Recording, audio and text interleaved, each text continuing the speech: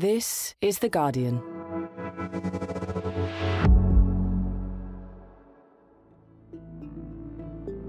Today, the death of Putin's biggest critic and what it will mean for the future of Russia.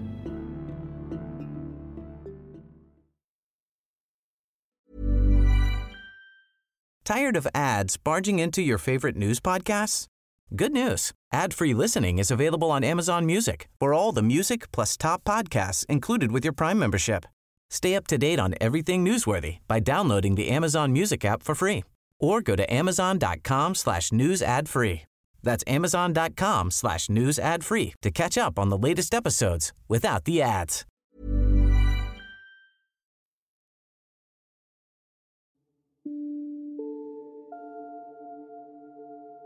It had become almost inevitable that Alexei Navalny would die in prison.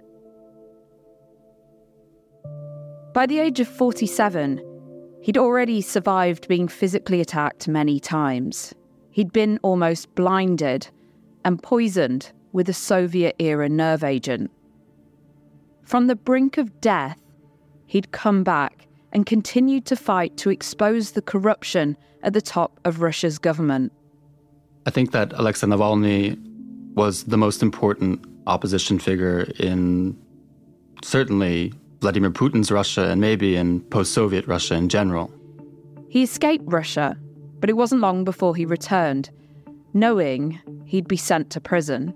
Most of us were weak and selfish, and we chose to go into exile.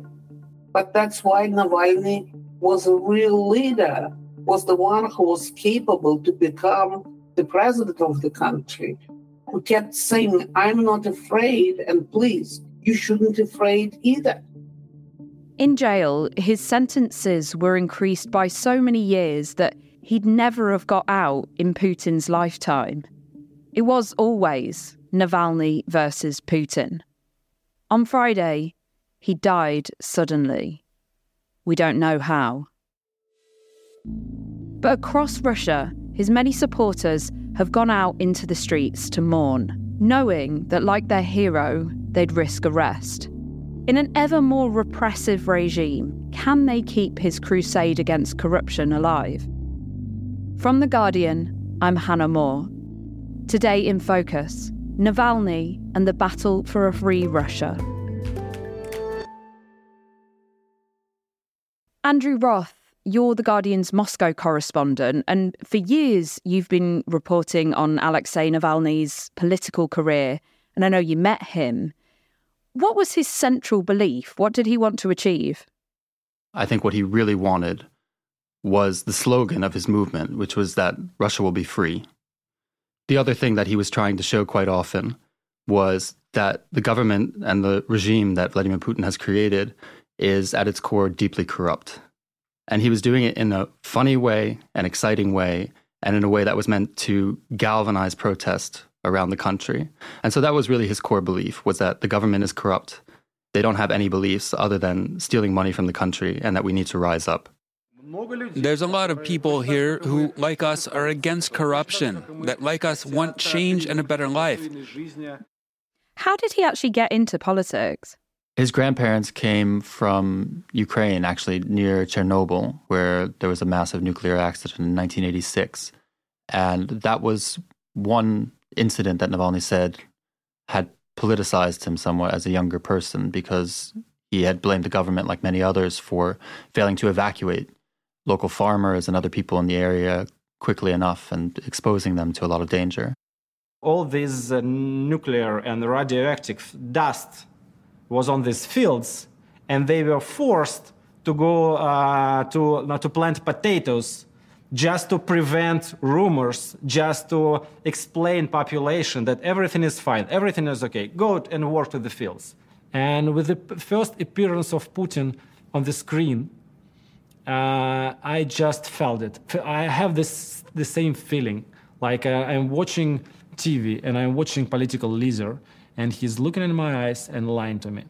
He came from a fairly middle-class background and eventually went into training as a lawyer, but he always had a sense of being a bit of an organizer, So going back to the early 2000s, he had already joined what is often called a liberal party in Russia, Yabloko. But at the same time, Navalny's early political views were fairly nationalist. He was clearly pushing an anti-migrant policy. By 2008 or 2009, there was one other platform that he was developing. It was a live journal blog. And on it, he was detailing anti-corruption, not really investigations, but more like questions that would eventually grow into the kind of platform and the movement that he created. Did his belief in Russian nationalism continue as he was becoming more prominent? This is a question that followed him for a long time. Navalny's politics changed over time. He did move away from the kind of nationalist beliefs that I think characterized him in the mid-2000s. But at the same time, he never really renounced them, maybe as forcefully as many people wanted him to. Right, okay, so a complicated figure, it's fair to say, but he was rising to prominence by highlighting corruption at the very top of the government. How did the Russian authorities start to hit back at him? There's a moment in the country when he all of a sudden rises to prominence, and that is the Bolotnaya protests in 2011. This was a massive protest movement in Russia, near the Kremlin, on major squares, where tens of thousands of people were coming out to protest against elections fraud. And Navalny was one of the figures who was leading these protests. This is the moment when Navalny really becomes a target for the Russian government. So from about 2012 or 2013, we start to see criminal cases opened against him for fraud, for a bunch of other different charges, often economic as well. It's clear that these cases are almost always politically motivated. And they keep him in courtrooms and almost in prison for most of the 2010s. And people quite often asked him, how are you not in prison? How are you able to keep protesting against the government? And he would always say the same thing, which is that I have no idea why I haven't been put in prison yet, but I'm not going to change the way that I act, and I'm going to keep doing what I do. How successful was he in doing that? I think one of the high watermarks, one of the big moments, was when Navalny actually ran for mayor of Moscow in 2013. There was a preferred Russian state candidate, that's Sergei Sobyanin, and Navalny launches this kind of guerrilla campaign as an opposition member.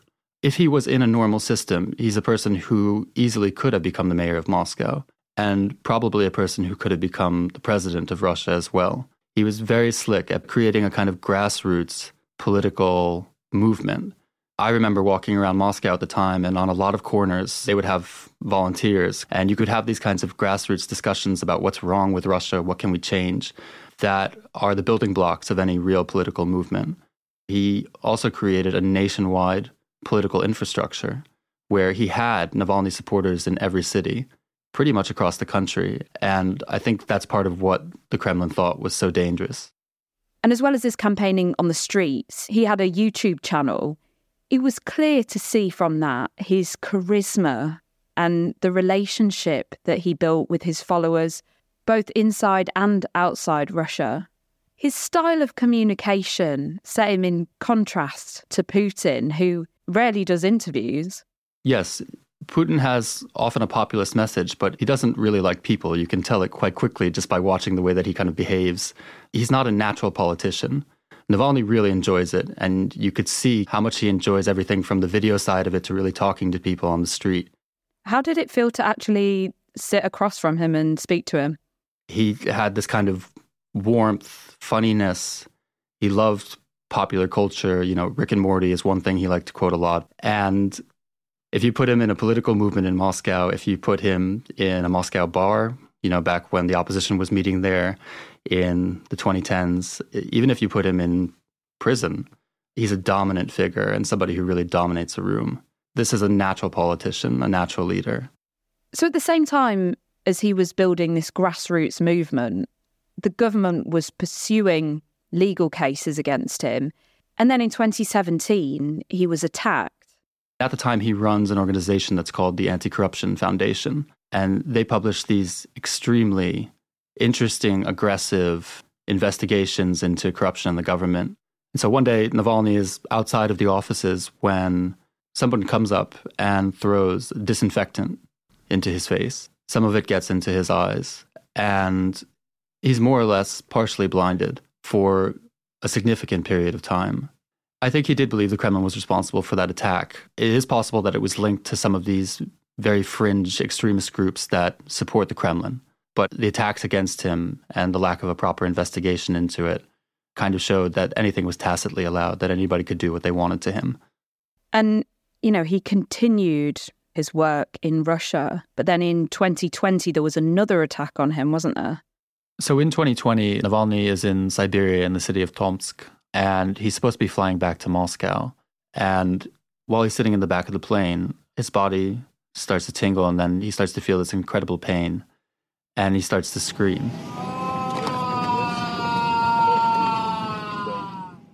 What had happened, as it comes out, is that somebody had gone into his room the day before and had poisoned him. They had used Novichok, which is the same poison that was used in the Salisbury attack in 2018. And it creates this incredible pain, and ultimately it leaves Alexei Navalny in a coma in Siberia, fighting for his life in hospital. But ultimately, his supporters and some people closer to government managed to lobby the Russian government to remove him from the hospital and transport him to the Charité clinic in Berlin, which handles poisonings quite often. This is the moment that Alexei goes into political exile from Russia. And the documentary Navalny follows him and his wife, Yulia, and his children while he was recuperating in Germany. And then you see him working with Bellingcat, the investigative reporting network, to try and track down who poisoned him on that plane and how they did it. What's really remarkable is that once he was physically able to, after about 5 months, he flew back to Russia, didn't he? Right. This was a big moment, I think, for a lot of people in Russia, for myself as well. It's clear that the Russian government doesn't want him to live. It's clear that they tried to kill him. He has managed to investigate his own poisoning and potential assassination, and they even managed to get members of the assassination squad to pick up the phone and to more or less admit that they were involved.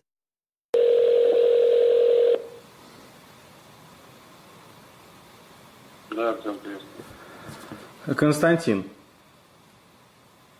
Алло, Константин Борисович. Да. Здрасте. Меня зовут Устинов Максим Сергеевич. Я помощник Николая Платонова. We know at this moment that he had a decision to make. He could remain in Germany and he could remain in political exile. But I think that he was worried that if he did that, then he would be abandoning the political movement that he had created. He didn't think he could be effective from outside the country. And the other option was to get on a plane and to fly back to Russia and to oppose Vladimir Putin. He decided to get on the plane that day in January and to come back to the country. To my mind, Navalny's act was a pure act of sacrifice. We knew what would happen to him. We knew he would be arrested and he would probably die in prison. And all the same, he decided to get on a flight and do that anyway, because he felt like that's what he had to do. Yulia, Navalny's wife, she was alongside her husband when he flew back into the country, sitting next to him on the plane, walking up with him to passport control. You could see police officers standing there ready to arrest him as he was coming into the country. And she was with him right until the end. And when they said, Alexei, you have to come with us now, he kind of gave her a kiss. And they held hands for a moment, and then, he was gone.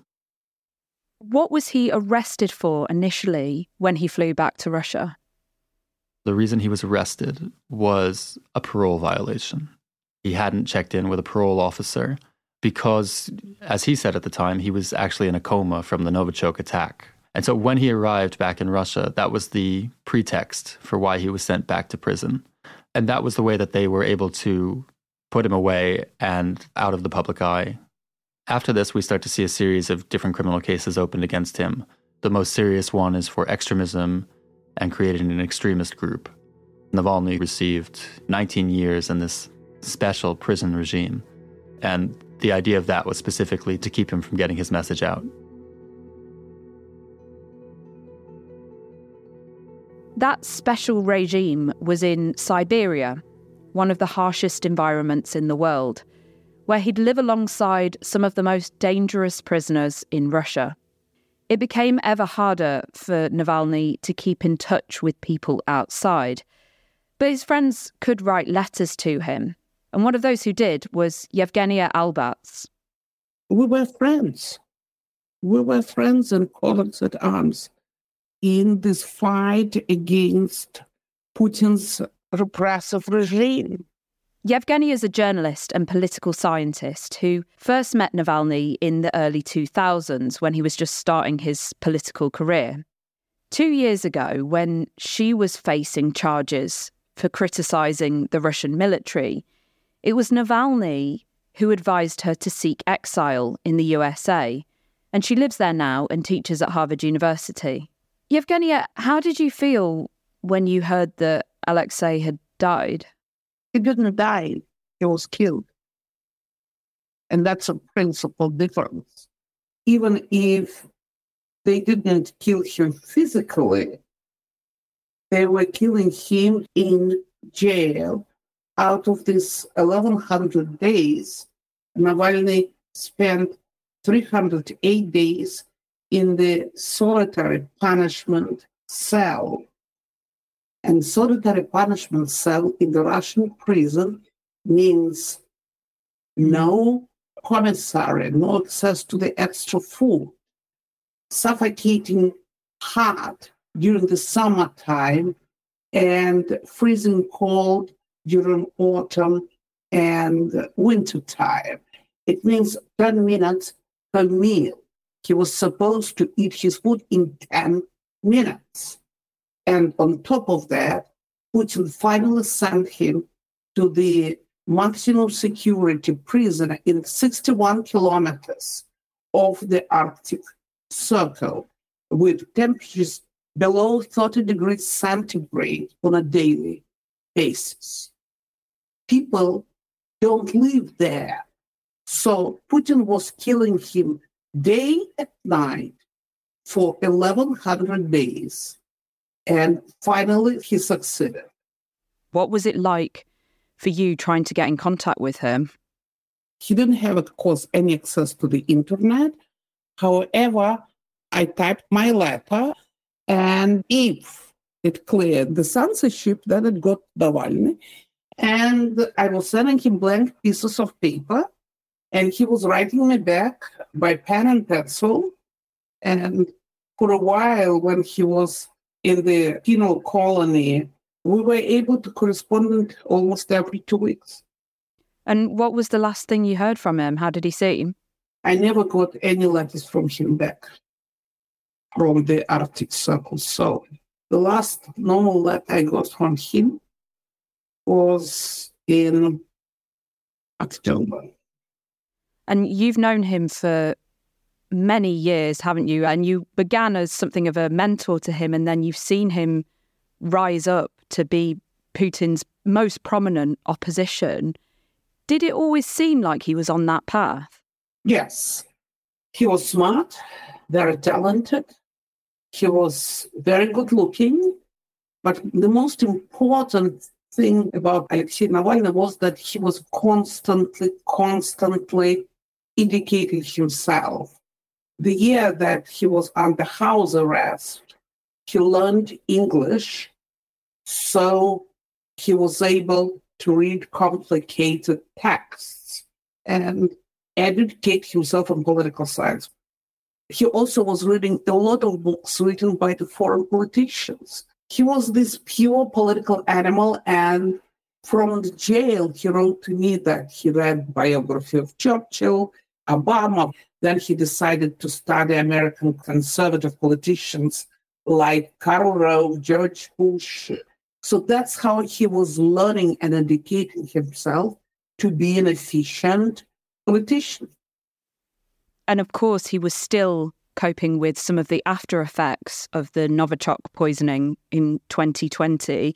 He, of course, knew how dangerous it was to take on Putin. But after that poisoning, he came back to Russia.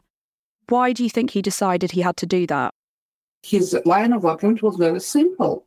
I'm a Russian politician, and I have to be with my own people, I cannot ask people to go and resist while sitting in the luxury of Great Britain or Germany or the United States.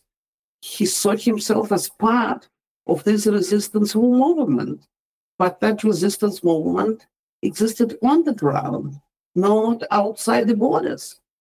He said, if they kill me, it means that we're strong and you shouldn't give up. Don't give up. Over the weekend, there have been such huge turnouts for vigils for him and hundreds of people arrested at those vigils. What's it been like for you being in the US and seeing how loved he was by Russian people? In August 2022, Russian courts accused me of spreading disinformation about the Russian army because of my coverage of the war in Ukraine. And then they pronounced me a foreign agent working on behalf of Ukraine. So Navalny wrote to me, Zhenya, you have to leave the country. He insisted, and I thought that he was right. But if you ask me how I feel when he got killed in his prison and we failed to get him out, even though I tried a lot of ways. And when I saw all these police arrested people just because they came to mourn, to grieve, to put their flowers, I felt like these are real Russians, and I'm that coward who is sitting in Boston grieving. That's how I felt. But I also felt very proud about my fellow citizens, that even though there is a very repressive regime in Russia, still people have had courage to go out and to openly grieve and mourn and remember Alexei Navalny, who was number one enemy to the Russia's current dictator, Vladimir Putin. Coming up, what is Russia's opposition without Navalny?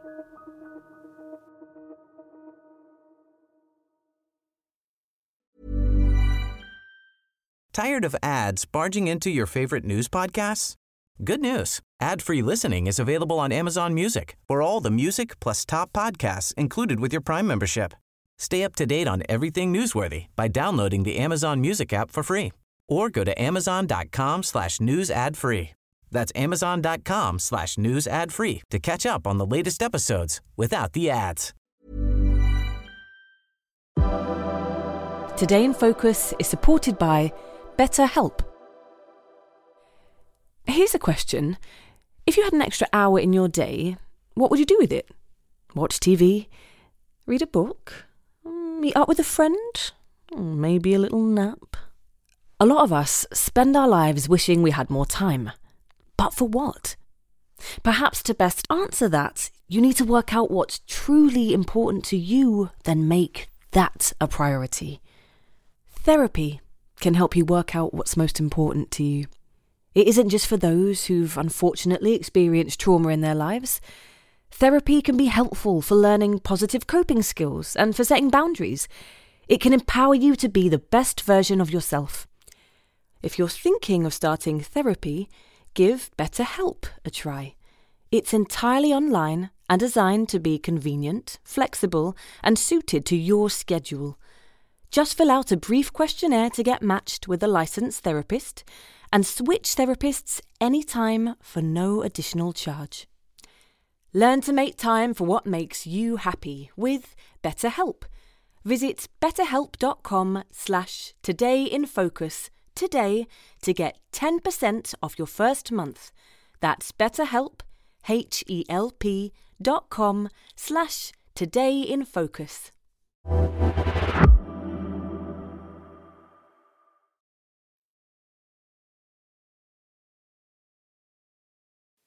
Andrew, since Navalny died on Friday, it's been impossible to get clarity on what actually caused his death. What are the Russian authorities saying at the moment?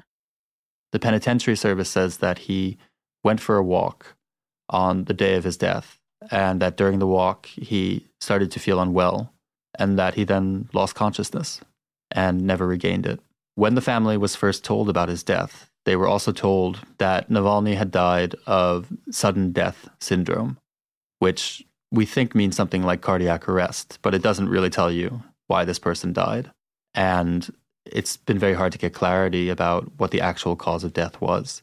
So his mother has gone to Salakhard, which is the largest town close to the prison. And for 3 days, she's been trying to receive her son's body. And for 3 days, they've been told that an investigation is ongoing. They're still doing tests. So we don't know if there are signs of a struggle, of bruising, of torture. We saw him on video a day before his death in court, basically joking with the judges in the room.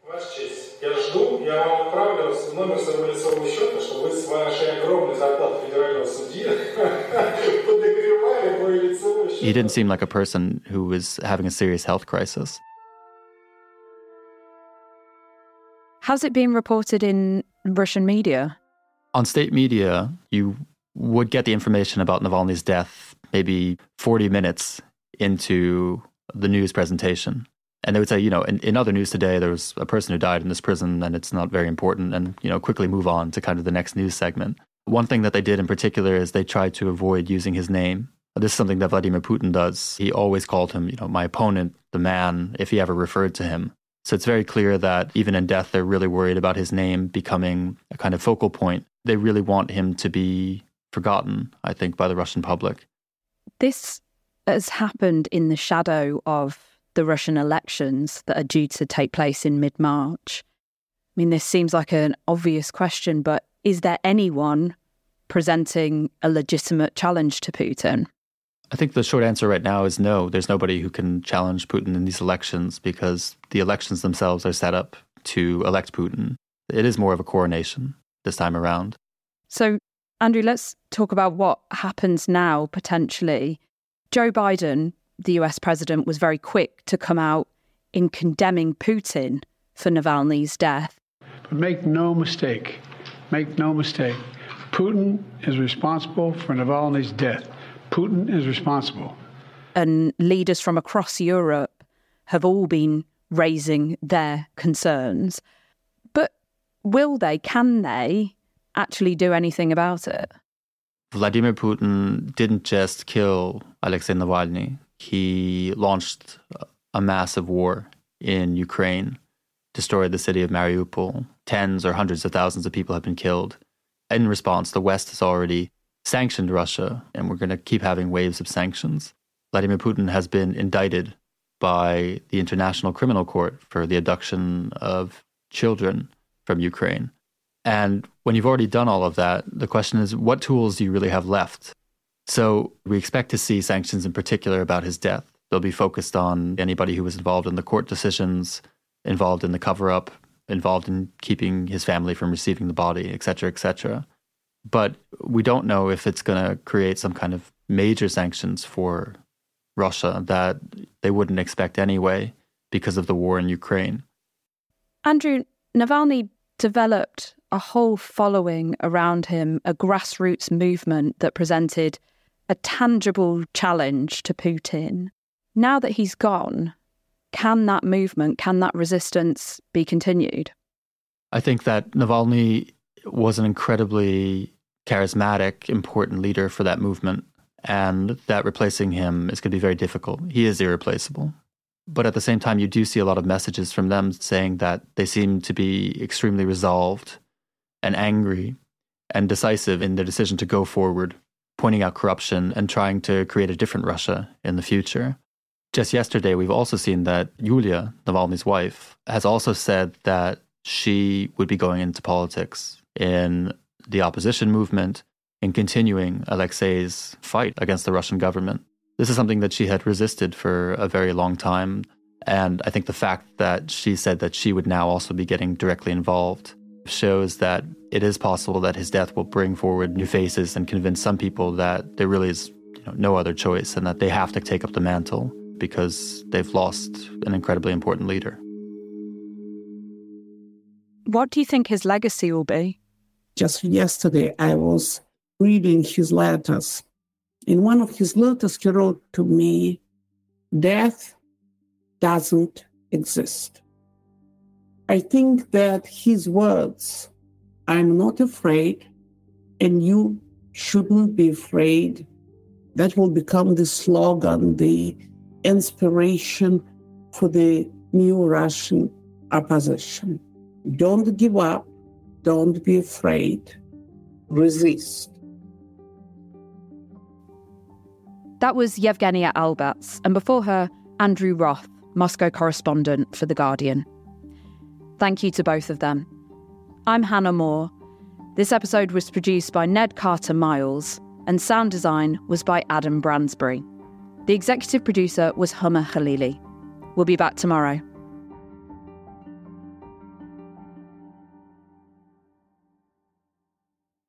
This is The Guardian.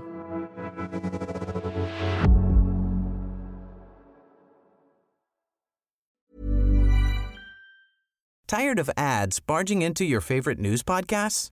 Good news. Ad-free listening is available on Amazon Music for all the music plus top podcasts included with your Prime membership. Stay up to date on everything newsworthy by downloading the Amazon Music app for free or go to amazon.com/news ad free.